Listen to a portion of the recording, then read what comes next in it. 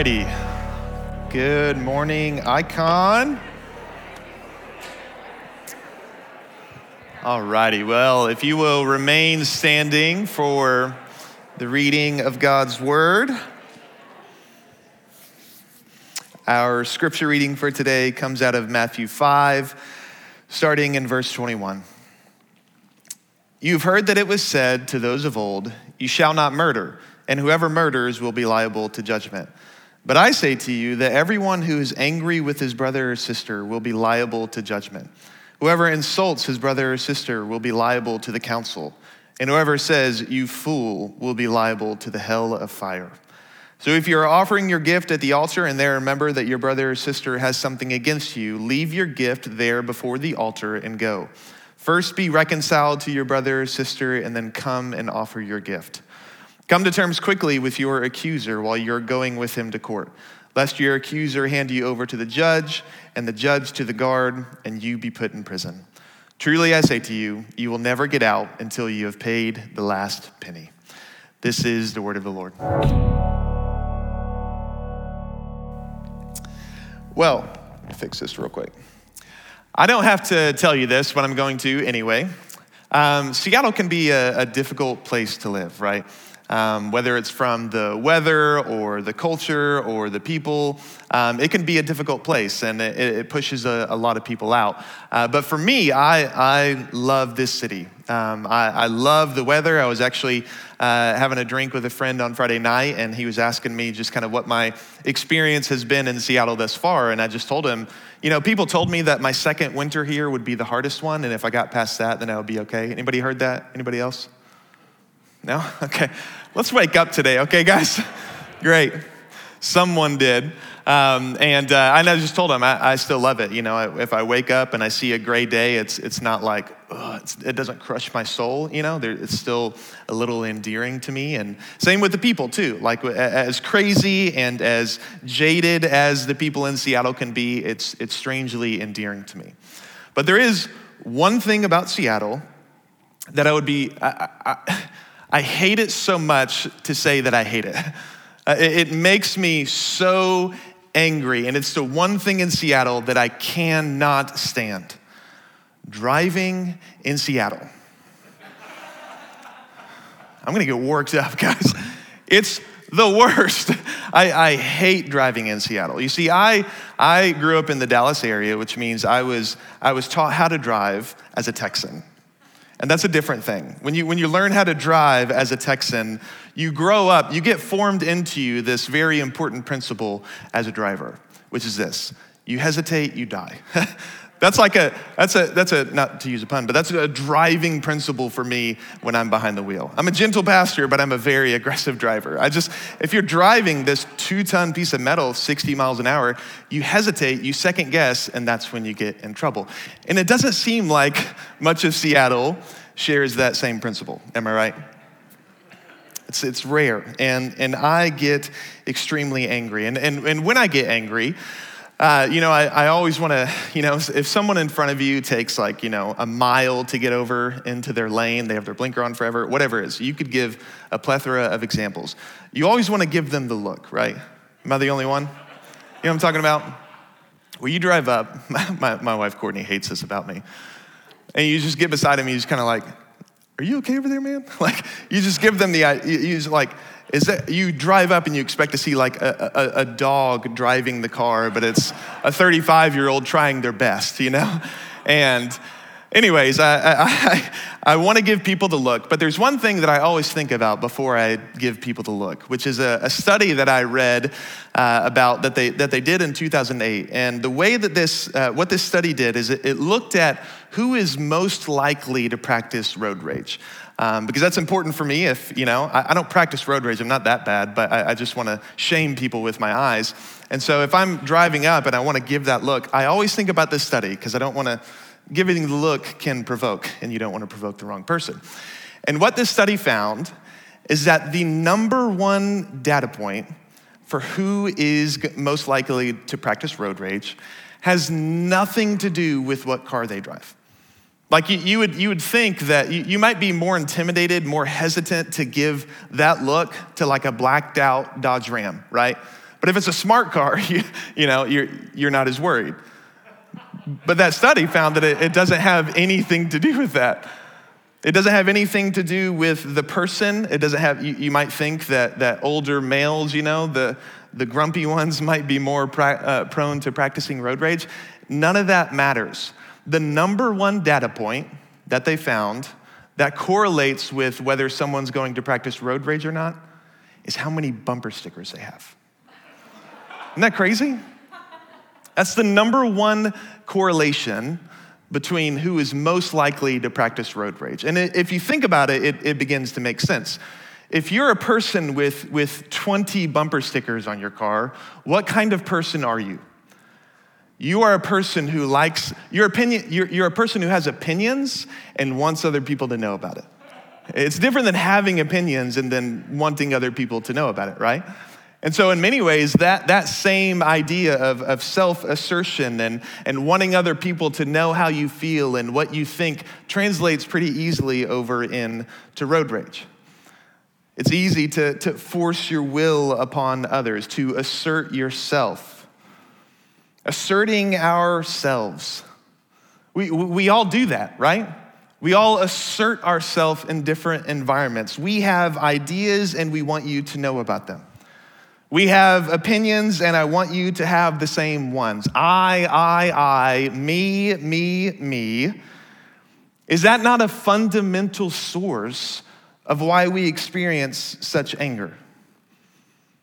Of why we all experience such anger? I mean, all of us. I don't care how relaxed you think you are or how much of a chill vibe you put off. Anger is in you. Anger is in you. Why is that? Why is anger in each one of us? Because we all have this default orientation of the self. We're stuck on the self. We are oriented to the world through ourselves. And because of that orientation, our anger comes out in all kinds of ways and in all kinds of worlds. Whether it's revealed anger or concealed anger, it's there.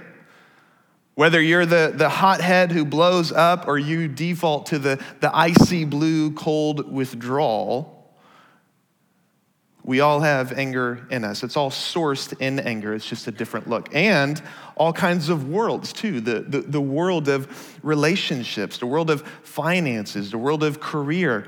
Anger is there. I mean, the world of parenting. Anger is there. I did not think I was an angry person. I thought I was a chill person until I had kids.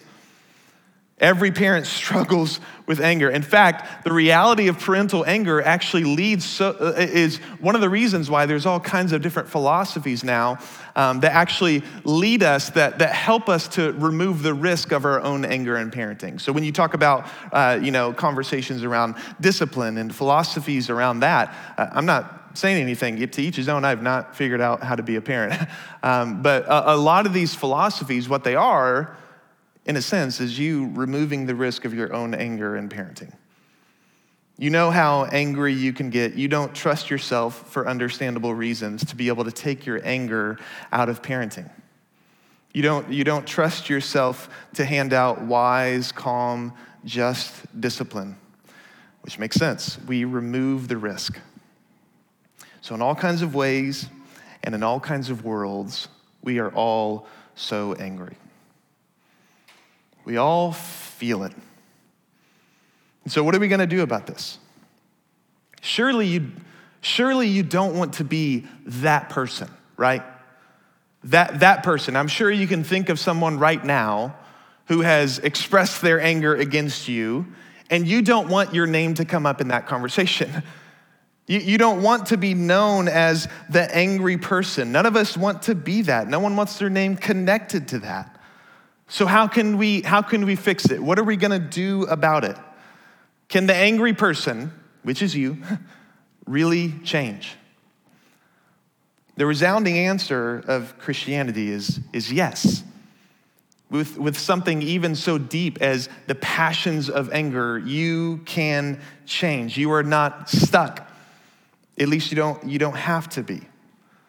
But if you're going to get unstuck from anger, this is a warning, is going to take some foundational change. If you're going to get unstuck and no longer be the person who's known for their anger or known for their silent withdrawal, it's going to take some foundational change. Coping mechanisms, self-care, and even mindfulness, those are reactive solutions.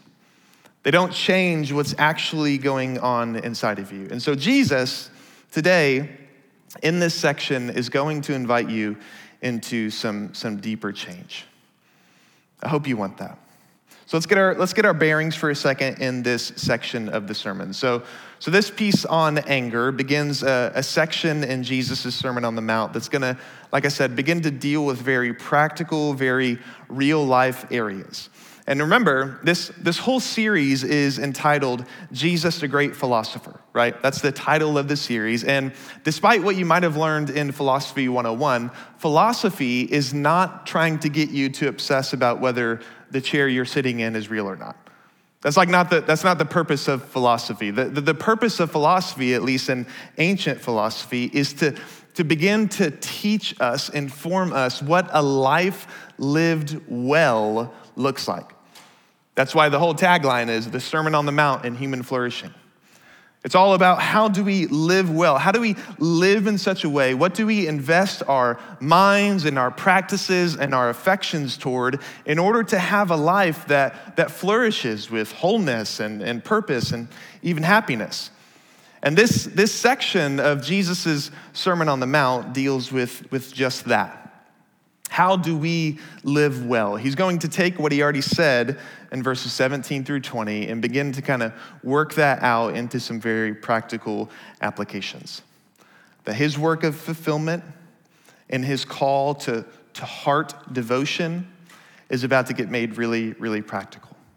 And that practicality today revolves around anger. So let's jump in. First, let's start off with a definition. What is anger? In his book, Uprooting Anger, by Robert D. Jones, he says this, and we're gonna read this and kind of pass on by it, but we'll come back to it later. Anger is our whole person active response of negative moral judgment against perceived evil. I'm gonna say that again just in case you're taking notes, because we'll come back to it later in the sermon. Anger is our whole person active response of negative moral judgment against perceived evil. So we'll come back to that, especially that last part, perceived evil. So this whole person active response, what does Jesus have to say about this? Look at the text with me in verse 21. You have heard that it was said to those of old, you shall not murder, and whoever murders will be liable to judgment. But I say to you that everyone who is angry with his brother or sister will be liable to judgment. Whoever insults his brother or sister will be liable to the council. And whoever says, you fool, will be liable to the hell of fire. To quote Anchorman, that escalated quickly, right? Talking about insulting someone and going to hell for it.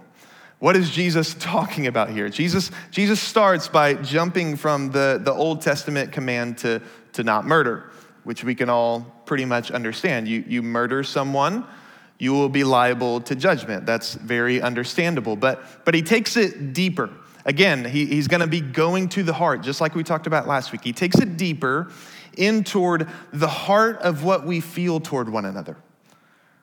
What we feel in our hearts. You can see how he connects the act of murder and the heart of anger with the same consequence, right? That both of these are and will be liable to judgment. But let's just be honest for a second. We can be honest as we're reading the Bible. What Jesus is saying here is not immediately obvious. It's not immediately obvious that the act of murder and the heart of anger would be liable to the same consequence. That's not clear in our heads. Laying murder beside the heart of anger as resulting in the same consequence doesn't make sense. We have an intuitive revulsion against murder. Hopefully we all do, right? Can I get an amen? Yeah? Okay. I'm seeing who doesn't say amen right now, so I can be nervous about you. We all have an inward intuitive revulsion to murder, but that intuitive response is not so strong when we just think about being angry. It doesn't feel as consequential or as serious. So why does Jesus put what seems extreme next to what seems mild right beside one another? Well, to get some clarity, let's think about murder, okay? Happy Sunday. Let's think about murder together. Specifically, why does God condemn the act of murder? I think, again, we all have a revulsion to it, but why does God actually condemn it? Listen to this from Genesis 9. God is talking to Noah in this context, and he says, "For your lifeblood, I will require a reckoning. From every beast, I will require it, and from man. From his fellow man, I will require a reckoning for the life of man. Whoever sheds the blood of man, by man shall his blood be shed. For God made man in his own image." Now that last line is key. Talk about this all the time, but man and woman are made in the image of God.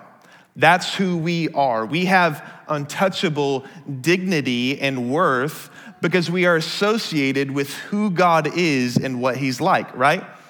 And a violation of that dignity, like murder, is liable to judgment as seen in Genesis 9. It comes with consequences, but the violation of that dignity that we have as image bearers does not just come when you physically harm someone. That's not the only violation of the image of God, as Jesus shows.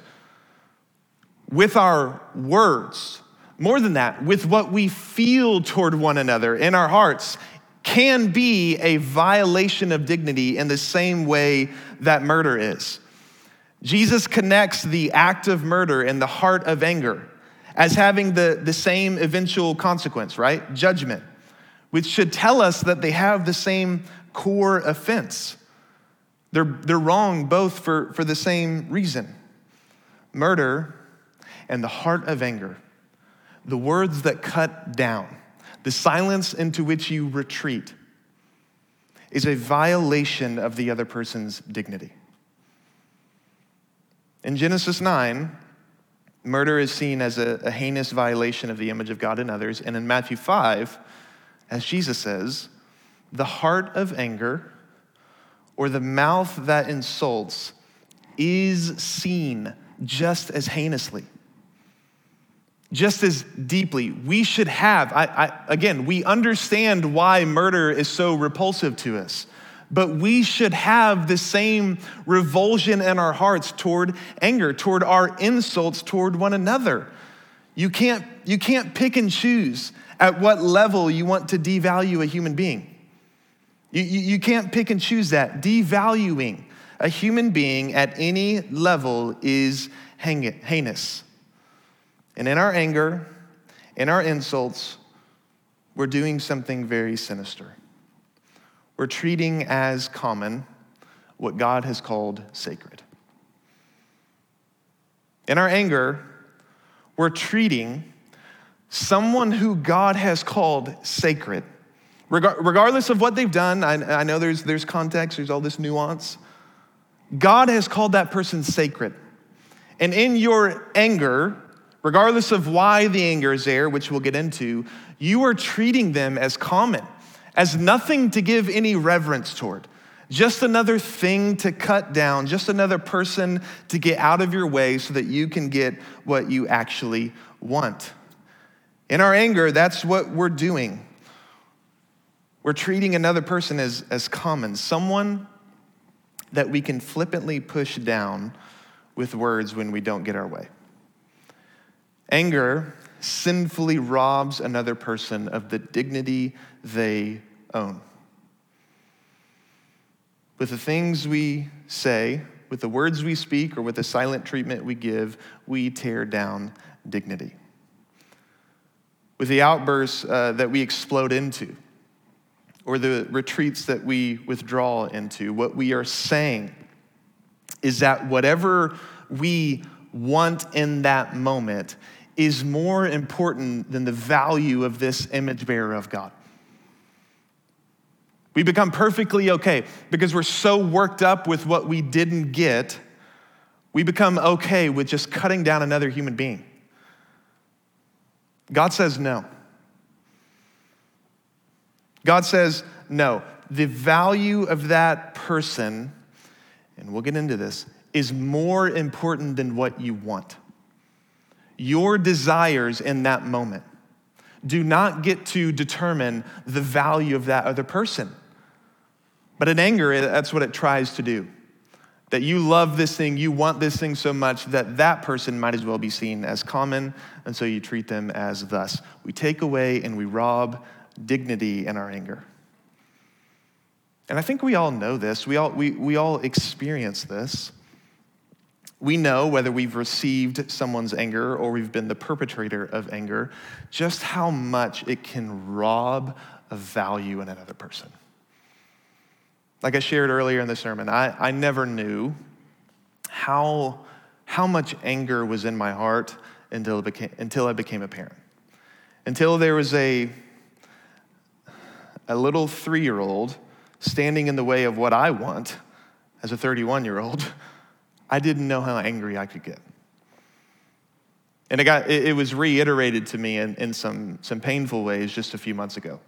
Back in October, I took my daughter, Margot, who's 4 now, to a movie.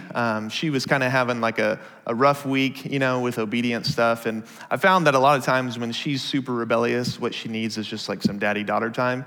So I took her to go see a movie, and I was so excited about it. The movie was great. I don't remember what it was, but it was good.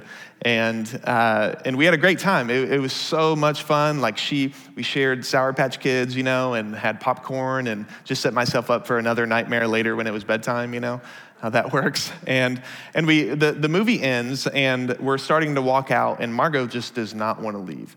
But for me, I'm like, there's nothing more to do here. Like we're not going to watch another movie. I want to go. I'm starting to get hungry. It's dinner time, and I told Margot, hey, we're on the way home. We're gonna stop by Chick-fil-A, her favorite, nuggets and fries, and trying to tell her it's going to be okay. Like it's actually better if we leave because we can go get Chick-fil-A. But the whole time, she's just like screaming and just doesn't want to leave. She had a great time, and for me, I start valuing the opinion of other people about my parenting more than I do my own daughter. So I get embarrassed, right? And so I pick her up and I'm like, just like carrying her as much as I can. Hopefully people don't think I'm stealing her with how much she's screaming, And I get her in the car and things just continue to devolve. And it didn't stop for like 30 straight minutes. Even when we're in the drive-thru, I'm talking to this little 15-year-old kid just nuggets and fries, man. Just nuggets and fries. Like, please, just give me my nuggets and fries. And Margot's screaming in the back. And so I get more embarrassed. And eventually the situation just explodes where I'm angry. Margot, I wanted a good day. I wanted a good daddy-daughter day. I just wanted to have fun, but you're ruining it. Eat your nuggets. Okay, she spills them on the ground. Okay, fine, if you're not gonna eat your nuggets, I'm going to. So how parents do, we get so petty. We're like, if you're not gonna eat it, I will. And then when I pop that nugget in my mouth, she lost it. And I remember that, as funny as that story is, I remember that night, after she had already gone to sleep, going into her room and just being like, she's already asleep, and I'm just kind of looking at her and giving her a hug, and I'm thinking, I'm an idiot. Like this little human being is so much more valuable to me than the expectation I had around a fun daddy-daughter day. But I didn't treat her as that. I didn't treat her, my actions, or at least my words toward her, did not match up with the love I actually have for her. Did not match up even with the dignity and the value that God places on her. Anger tears down dignity. It tears down the worth of another person. And God says, no, you don't get to pick and choose at what level you want to devalue a human being. It's the same consequence as murder. Anger is a serious violation of dignity. And it's so serious that Jesus goes to where he goes next. Look at the text with me. So if you are offering your gift at the altar, and there remember that your brother or sister has something against you, leave your gift there before the altar and go. First be reconciled to your brother or sister, and then come and offer your gift. Come to terms quickly with your accuser while you are going with him to court, lest your accuser hand you over to the judge, and the judge to the guard, and you be put in prison. Truly, I say to you, you will never get out until you have paid the last penny. So Jesus begins to give two examples that are meant to illustrate the urgency with which we should treat our anger. And the first example of urgency is in your relationship with God. Friend, did you know that God refuses your devotion when your relationships are divided because of anger? God doesn't want your worship if there is another person that holds something against you because they were the victim of your anger. That's a shocking statement. Throughout the entire Bible, God is doing things and saying things in order to win the worship of his people. And yet Jesus here says, if you have anger in your heart, if you can name someone right now who was the victim of your anger and you've not resolved that, don't bother.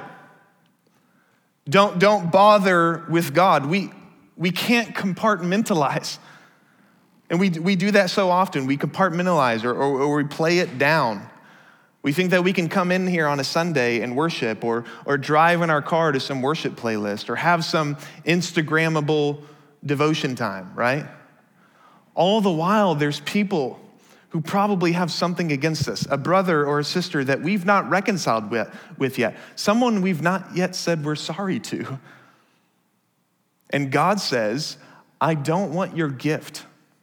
I don't want your worship. I don't want your life compartmentalized. I want your whole life under devotion to me. And so therefore, you don't get to come and worship me when you have problems with all these other people. God won't have it. We can't compartmentalize our life. God treats our whole life as this organism when we come to him. It's a whole unit. And when there's diseased parts of that organism, God says, you need to take care of that. You can't overlook that. God doesn't want your sacrifice. God doesn't want your devotion. God doesn't even, it's kind of strange to say, care about your obedience when there's someone who you've not reconciled with. God won't have it. God doesn't receive our worship as true, as sincere, when all the while we are pushing out of view image bearers whom he values and loves. God won't have it. Anger has consequences, one of which is handicapping your intimacy with God. But anger also has consequences in your horizontal relationships, right? Which is an obvious statement, but it's a reality that Jesus points to in order to make you feel the urgency of dealing with your anger. And he gives the illustration of a court case, which unless it is dealt with will result in you paying a price. And I don't think, this is one way that this has been interpreted, I don't think Jesus is trying to give an illustration of what he talked about with the hell of fire here. It's more in the context, it seems as if he's just simply showing like, this is an urgent thing in your relationships with other people that you need to take care of, because not only will it affect your relationship with God, it will affect your relationships with others. And you will pay the price for that. You will pay the price in real life relationships if you don't do the work or the intention of repentance and restoration. Undealt anger with others results in your own isolation. If you are the type of person who will not resolve, will not restore from what you have damaged through anger, you begin to slowly get let out by yourself. No one wants to be around you. Anger has real consequences in relationships. There is a price for your rage. There is a price to be paid for the words that jab. People just don't like you. People don't want to be around you. And Until you begin to practice repentance and restoration, Jesus is saying, you're going to continue to pay that price. I mean, I can give you names right now. Names of people who I know, who I honestly have no idea where they are actually, because their unresolved anger and the unmended wounds of that anger have pushed them out of people's lives. People get tired of it. Can I get an amen? People get sick of that person who will not own their mess, who won't own what they said, who won't address even what their tone is with other people, how much they undercut people. You get tired of it. You cannot endure the rage or the jabs forever. Eventually, the victim of your anger will be finished and you'll be left alone. You will pay the price. You will pay the price for your own anger through the loss of relationship, which so often in your own anger, you probably say is everyone else's fault. It's not. You've just got to repent. And then, to put it bluntly, you've just got to repent, and then maybe people will begin to put up with you again. Your anger will pay a price. So anger, as Jesus shows here, is serious. The heart of anger, the words that we say toward one another come with real consequences. And so we should, as 17 through 20 led us last week, we should think about how we should repent from the heart. Which bears us to ask this question in closing. What causes your anger? At the end of this, we're going to have some real time to really think and meditate silently. But think now, what causes your anger? What do you need to address in yourself in order to slowly see transformation in this area? Let's put it this way. Let's just go to this. In James 4, the Apostle James says this. Kind of asks the same question. What causes quarrels and what causes fights among you? Is it not this, that your passions are at war within you? You desire and do not have, so you murder. You covet and cannot obtain, so you fight and quarrel. So the reason you fight, the reason you swell with anger is because you want. There's something you want. And either you didn't get it and so you're angry, or you think being angry is actually what will get it for you. To go back to the bumper sticker illustration from the beginning, right? You want to assert yourself, your will. Me, I want.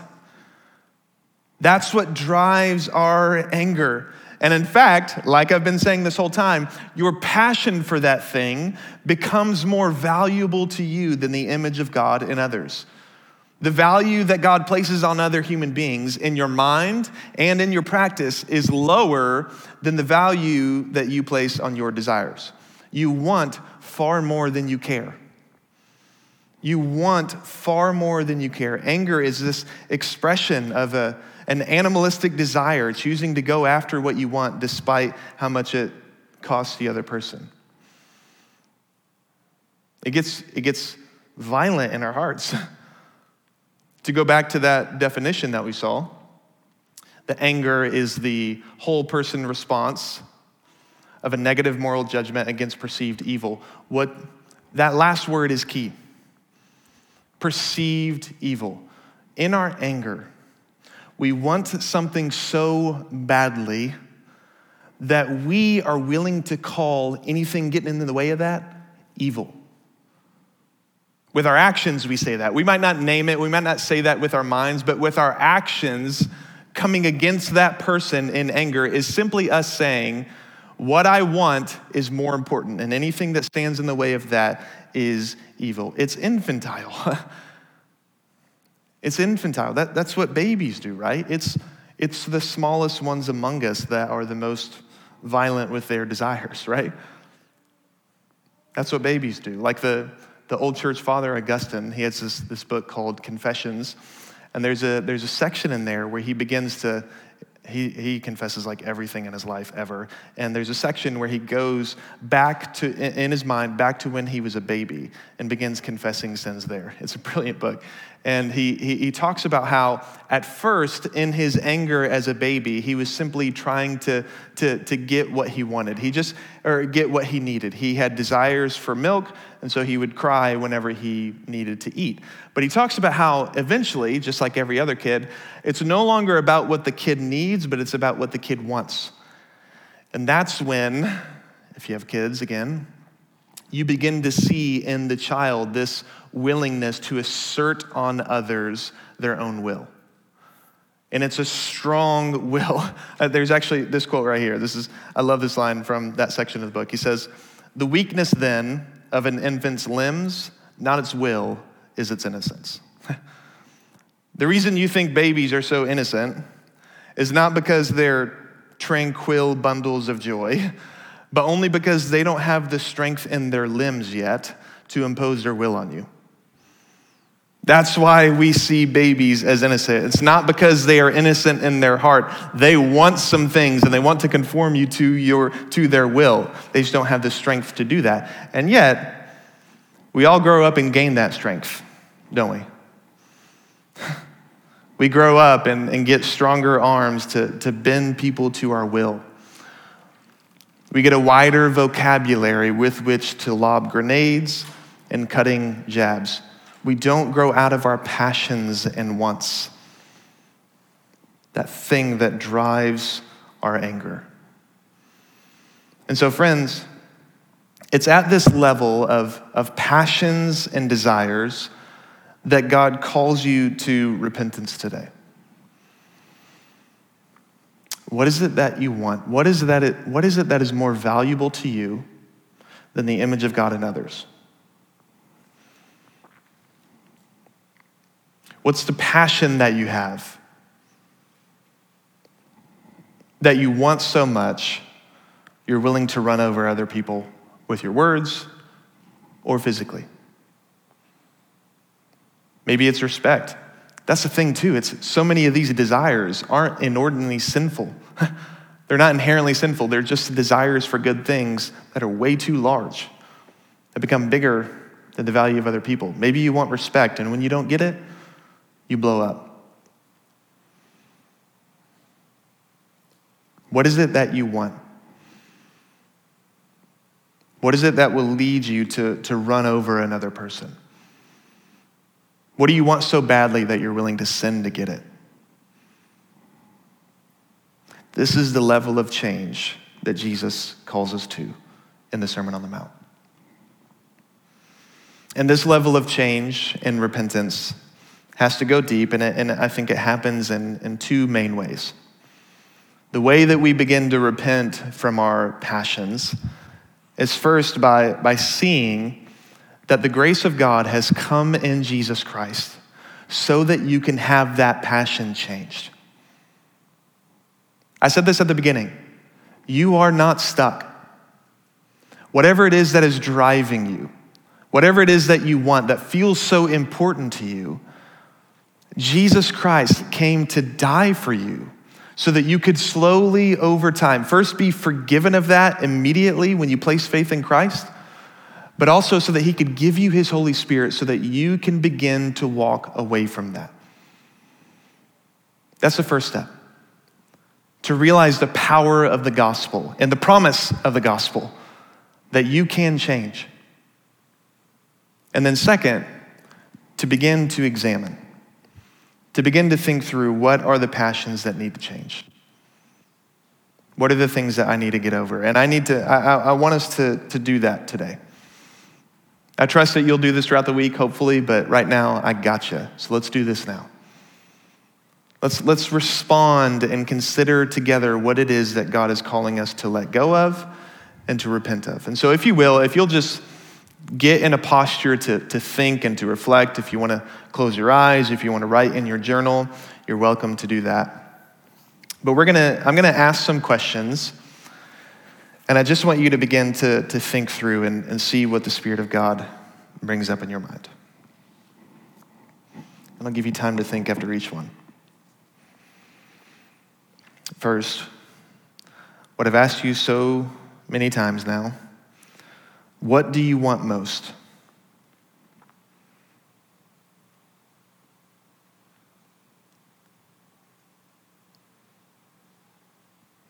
What's your greatest goal in life? What do you want most in relationships?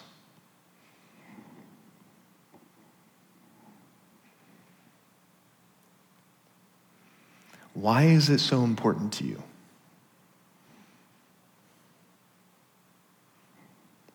Why do you want it so badly?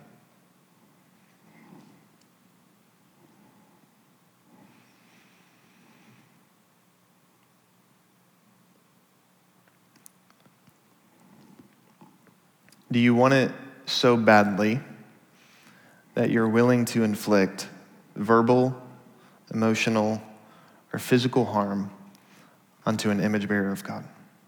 In what ways have you already inflicted that harm?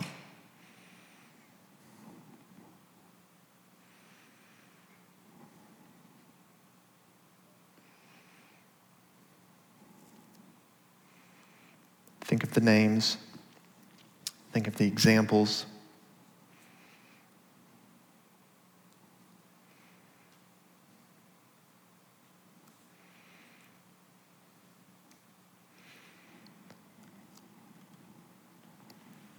Now, in that desire, in that passion, what would it look like for you to involve God in that desire? Remember, you have a generous God who desires good things for his people. What would it look like to take what you want, to have to the giver of all good gifts? How could God give you a better version of this than what your anger can create for yourself?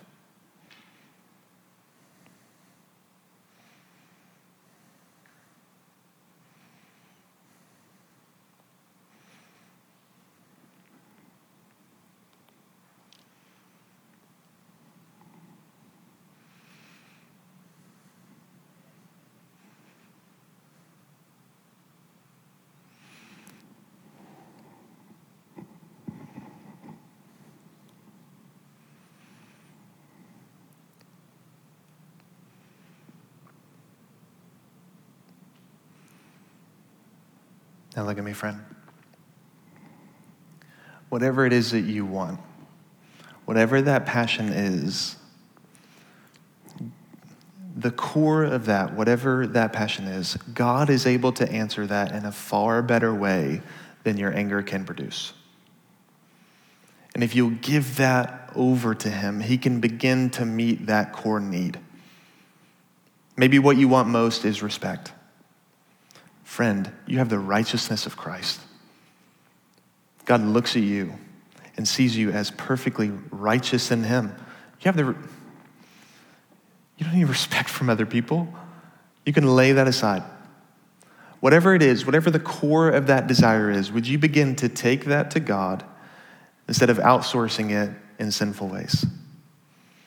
You can take that to him because this is the thing, it's laying down these passions is not about asceticism. It's not about you becoming passionless. It's about driving and pushing your passions in the right direction. And we can do that because of the grace of Jesus Christ. We can come to God with mixed motives and sinful passions and still be invited into grace and invited into transformation. So whatever it was for you in your mind, whatever the Spirit of God brought to your heart, don't let that push you away in shame, but have a greater expectation of grace to calm you and to begin to change you. Let's pray toward that end.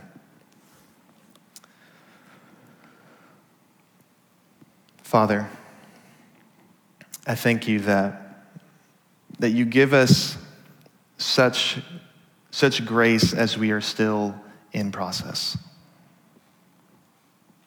God, would you have mercy on us today for the ways that we've sinned against you and against others in our anger?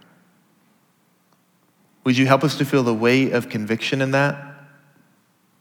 To not brush it away, to not compartmentalize our life, but see it as something that needs to be dealt with. maybe a relationship that needs to be restored, an apology sincerely that needs to be offered, or amends that need to be made. God, give us the grace to reconcile. Your heart for us is so much more than what we want. You want more than compartmentalized Christian lives. You want the whole heart. So God, we respond to that call. We respond to that desire of yours to have our whole heart and ask that you would transform our passions and our wants to be holy, which means putting them in the right place. Help us to offer those to you in grace and in faith. In Jesus' name, amen. This teaching was recorded as part of our current sermon series at Icon Church. During our weekly gatherings, we move from the teaching to a time of response. While we recognize it may be hard to capture that as you listen online, we encourage you to take a moment to reflect on and respond to what the Spirit might be telling you in response to what you've heard. For more resources and to find out how you can join with us on gathering on Sundays, visit iconchurch.org. And as we say each week, Christ is all, and we are His.